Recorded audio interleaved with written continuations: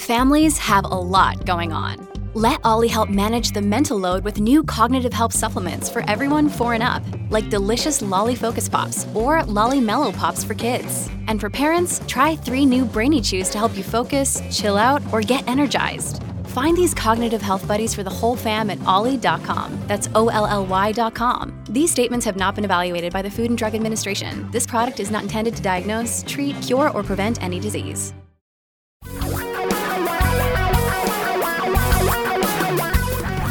Reality radio for a really great future. We're talking real money. Welcome once again to Talking Real Money Daily. I'm Don McDonald. This is the podcast where we try to answer all of those nagging money questions. And today, that's all we're going to concentrate on. There isn't going to be any primary topic because the questions are piling up. So I have to answer some of them. So I'm going to answer a few of the typed in questions and a call today on the short daily podcast. 855-935-TALK is the number if you would like to call. 855-935-8255. Call that number 24 hours a day, 7 days a week with your question, and I will answer it on a future podcast. Just means you have to keep listening to future podcasts. So give me a call, 855-935-TALK. You can also send your questions in via our website, talkingrealmoney.com. And that's where our first question comes from, or from where our first question comes, and from someone who listens in Sparks, Nevada. He said, I just turned 35, and I think it's about time to start adding some bond funds to my 401k and IRA accounts.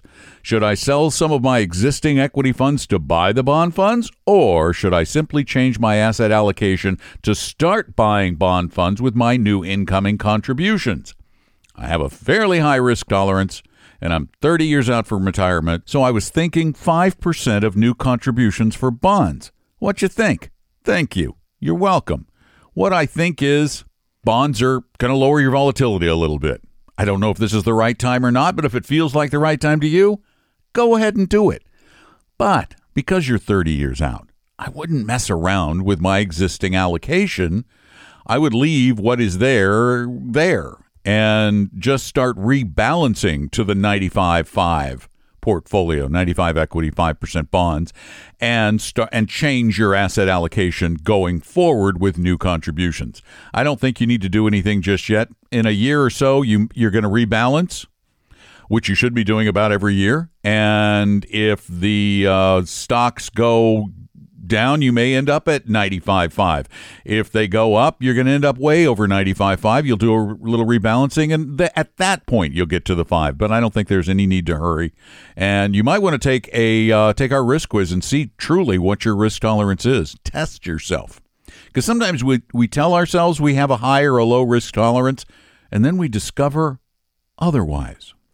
Now, we're going to go to a call to that number, 855-935-TALK, 855-935-8255. Hey, Don. Appreciate the show. Want to get your thoughts on something. If you have 2 different portfolios, one being 100% equities and the other being a mix of equities and long-term treasuries, and if you were to lever up the second portfolio, the one that's a mix of equities and long-term treasuries, so that it has the same standard deviation as 100% equities, but maybe it has a higher expected return. Would that be a sensible idea? It's called risk parity investing. It basically is taking a portfolio with a higher Sharpe ratio and using leverage to get to an acceptable amount of volatility, such as with the same volatility as you'd have with 100% equities, but maybe having a higher expected return, reason being because of the low correlation between long-term treasuries and equities. All right, appreciate the help. Thanks a lot. Bye. Wow, that is one of the more sophisticated questions we've gotten on the podcast. Risk parity funds.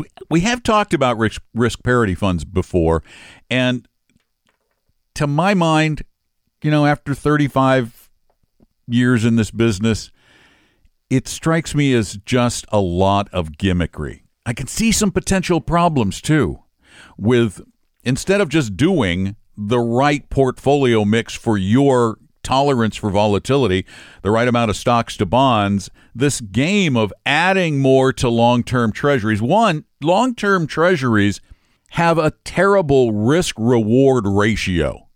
They don't, with their slightly higher returns, reward the much higher risk that goes with that huge time factor.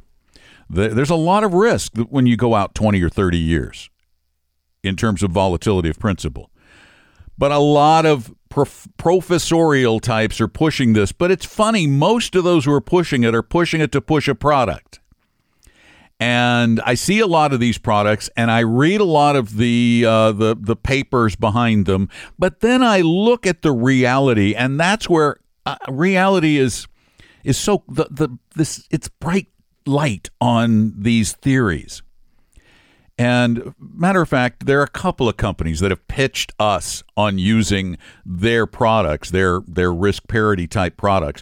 There is a risk parity fund from AQR called the Multi-Asset Fund, and they borrow money. They do this leveraging. They try to manage the risk, but the realities have been far different than the intent or the theory.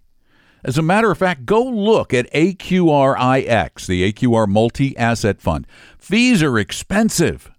It has high expenses, and that's another problem with leverage. You've got the expense of the leverage. There are costs to leverage. It's called interest.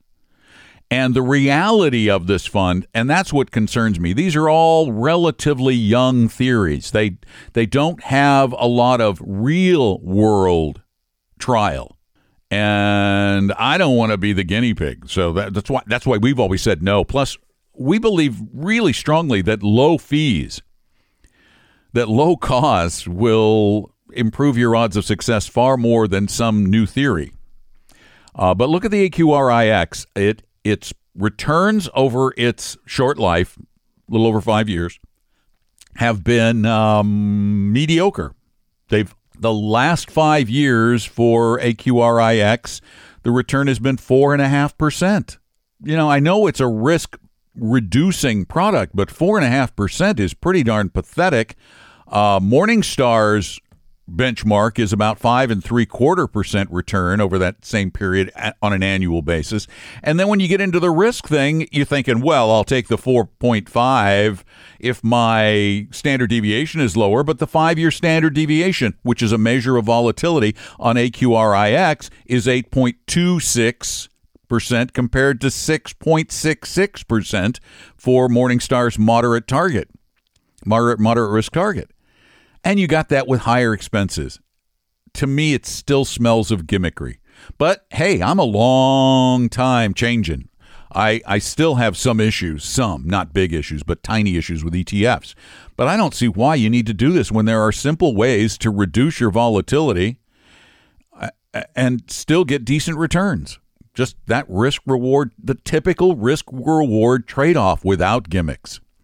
855-935-TALK. That's our number, 855-935-8255. We're going to take another question that came in through TalkingRealMoney.com. And this is from Washington State. And the question is, the Dream Ahead Washington State 529 plan assesses an $8.75 quarterly management fee for their plan. Is this an excessive charge or typical for state 529 plans?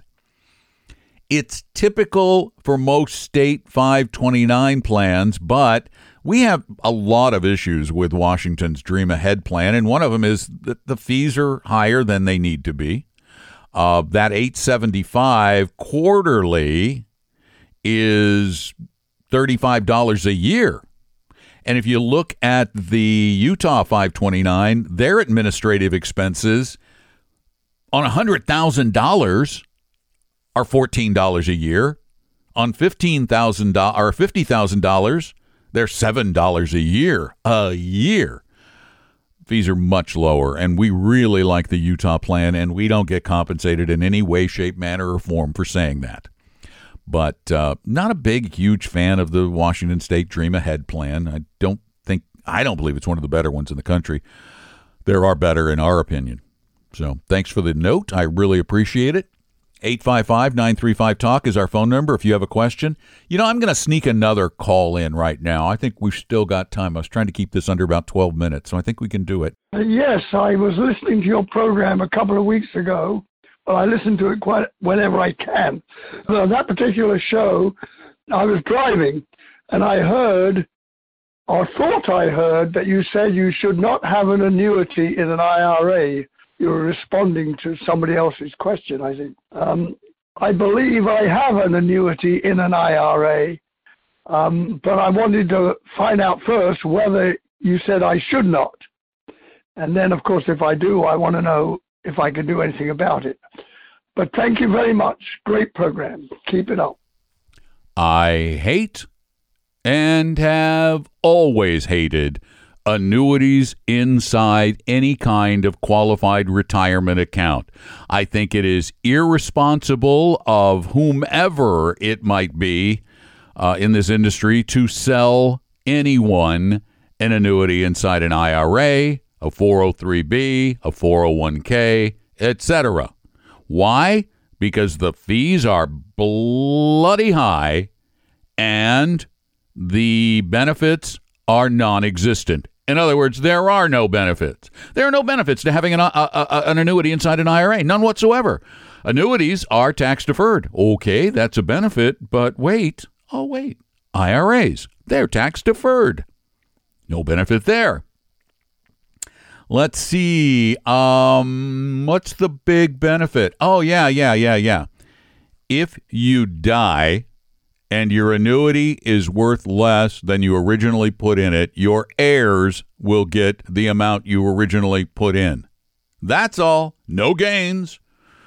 It's just sort of a tiny little death insurance policy for which you pay through the nose. The average annual expenses for annuities are somewhere in the 2 to 3% range per year. The average annual expenses for mutual funds are under 1% per year. And if you get good funds from somebody like Vanguard, they'll be under 0.25% per year.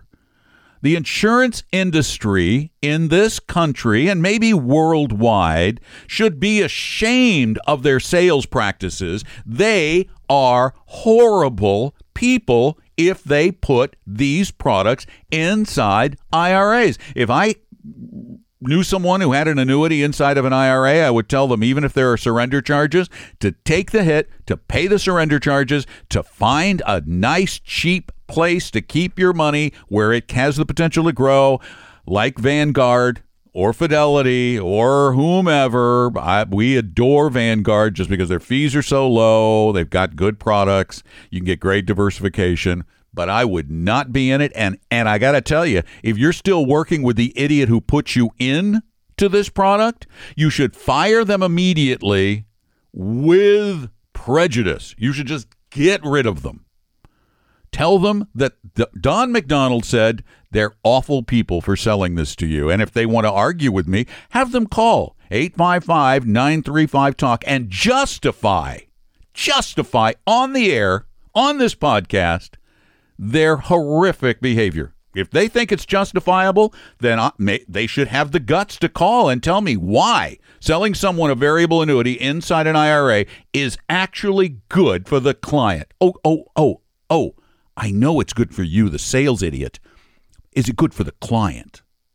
There. That's a good way to wrap up an episode. If you need some help, and it's quick, easy help, call us, 855-935-TALK. We'll answer your questions on the podcast, period. That's where we answer them. I cannot be sitting down and writing emails to everybody who sends me a note. I just can't do it. I don't have the time. But if you need to talk with someone about an investment issue, we have advisors who I promise will not try to sell you anything available to you for an appointment online. You just go to talkingrealmoney.com and set up an appointment with one of our advisors. We will not manage your money for free. That would just be stupid, wouldn't it? We charge people to do that. But if you have a question like this gentleman had, go to talkingrealmoney.com and click on the Meet with an Advisor button, and one of our advisors will actually get you set up and on the right track for free. It's really free. If you get any kind of pressure from our advisors, which you won't, but this might make you feel better, you can call me live on Saturdays between noon and 2 Eastern time at 855-935-TALK and say, Don, you lied to me. But don't worry, I'm not lying. So go to TalkingRealMoney.com. There's a lot of great stuff there, and get the help you need from a real fiduciary, not an idiot. Take care. I'm Don McDonald. Talking Real Money.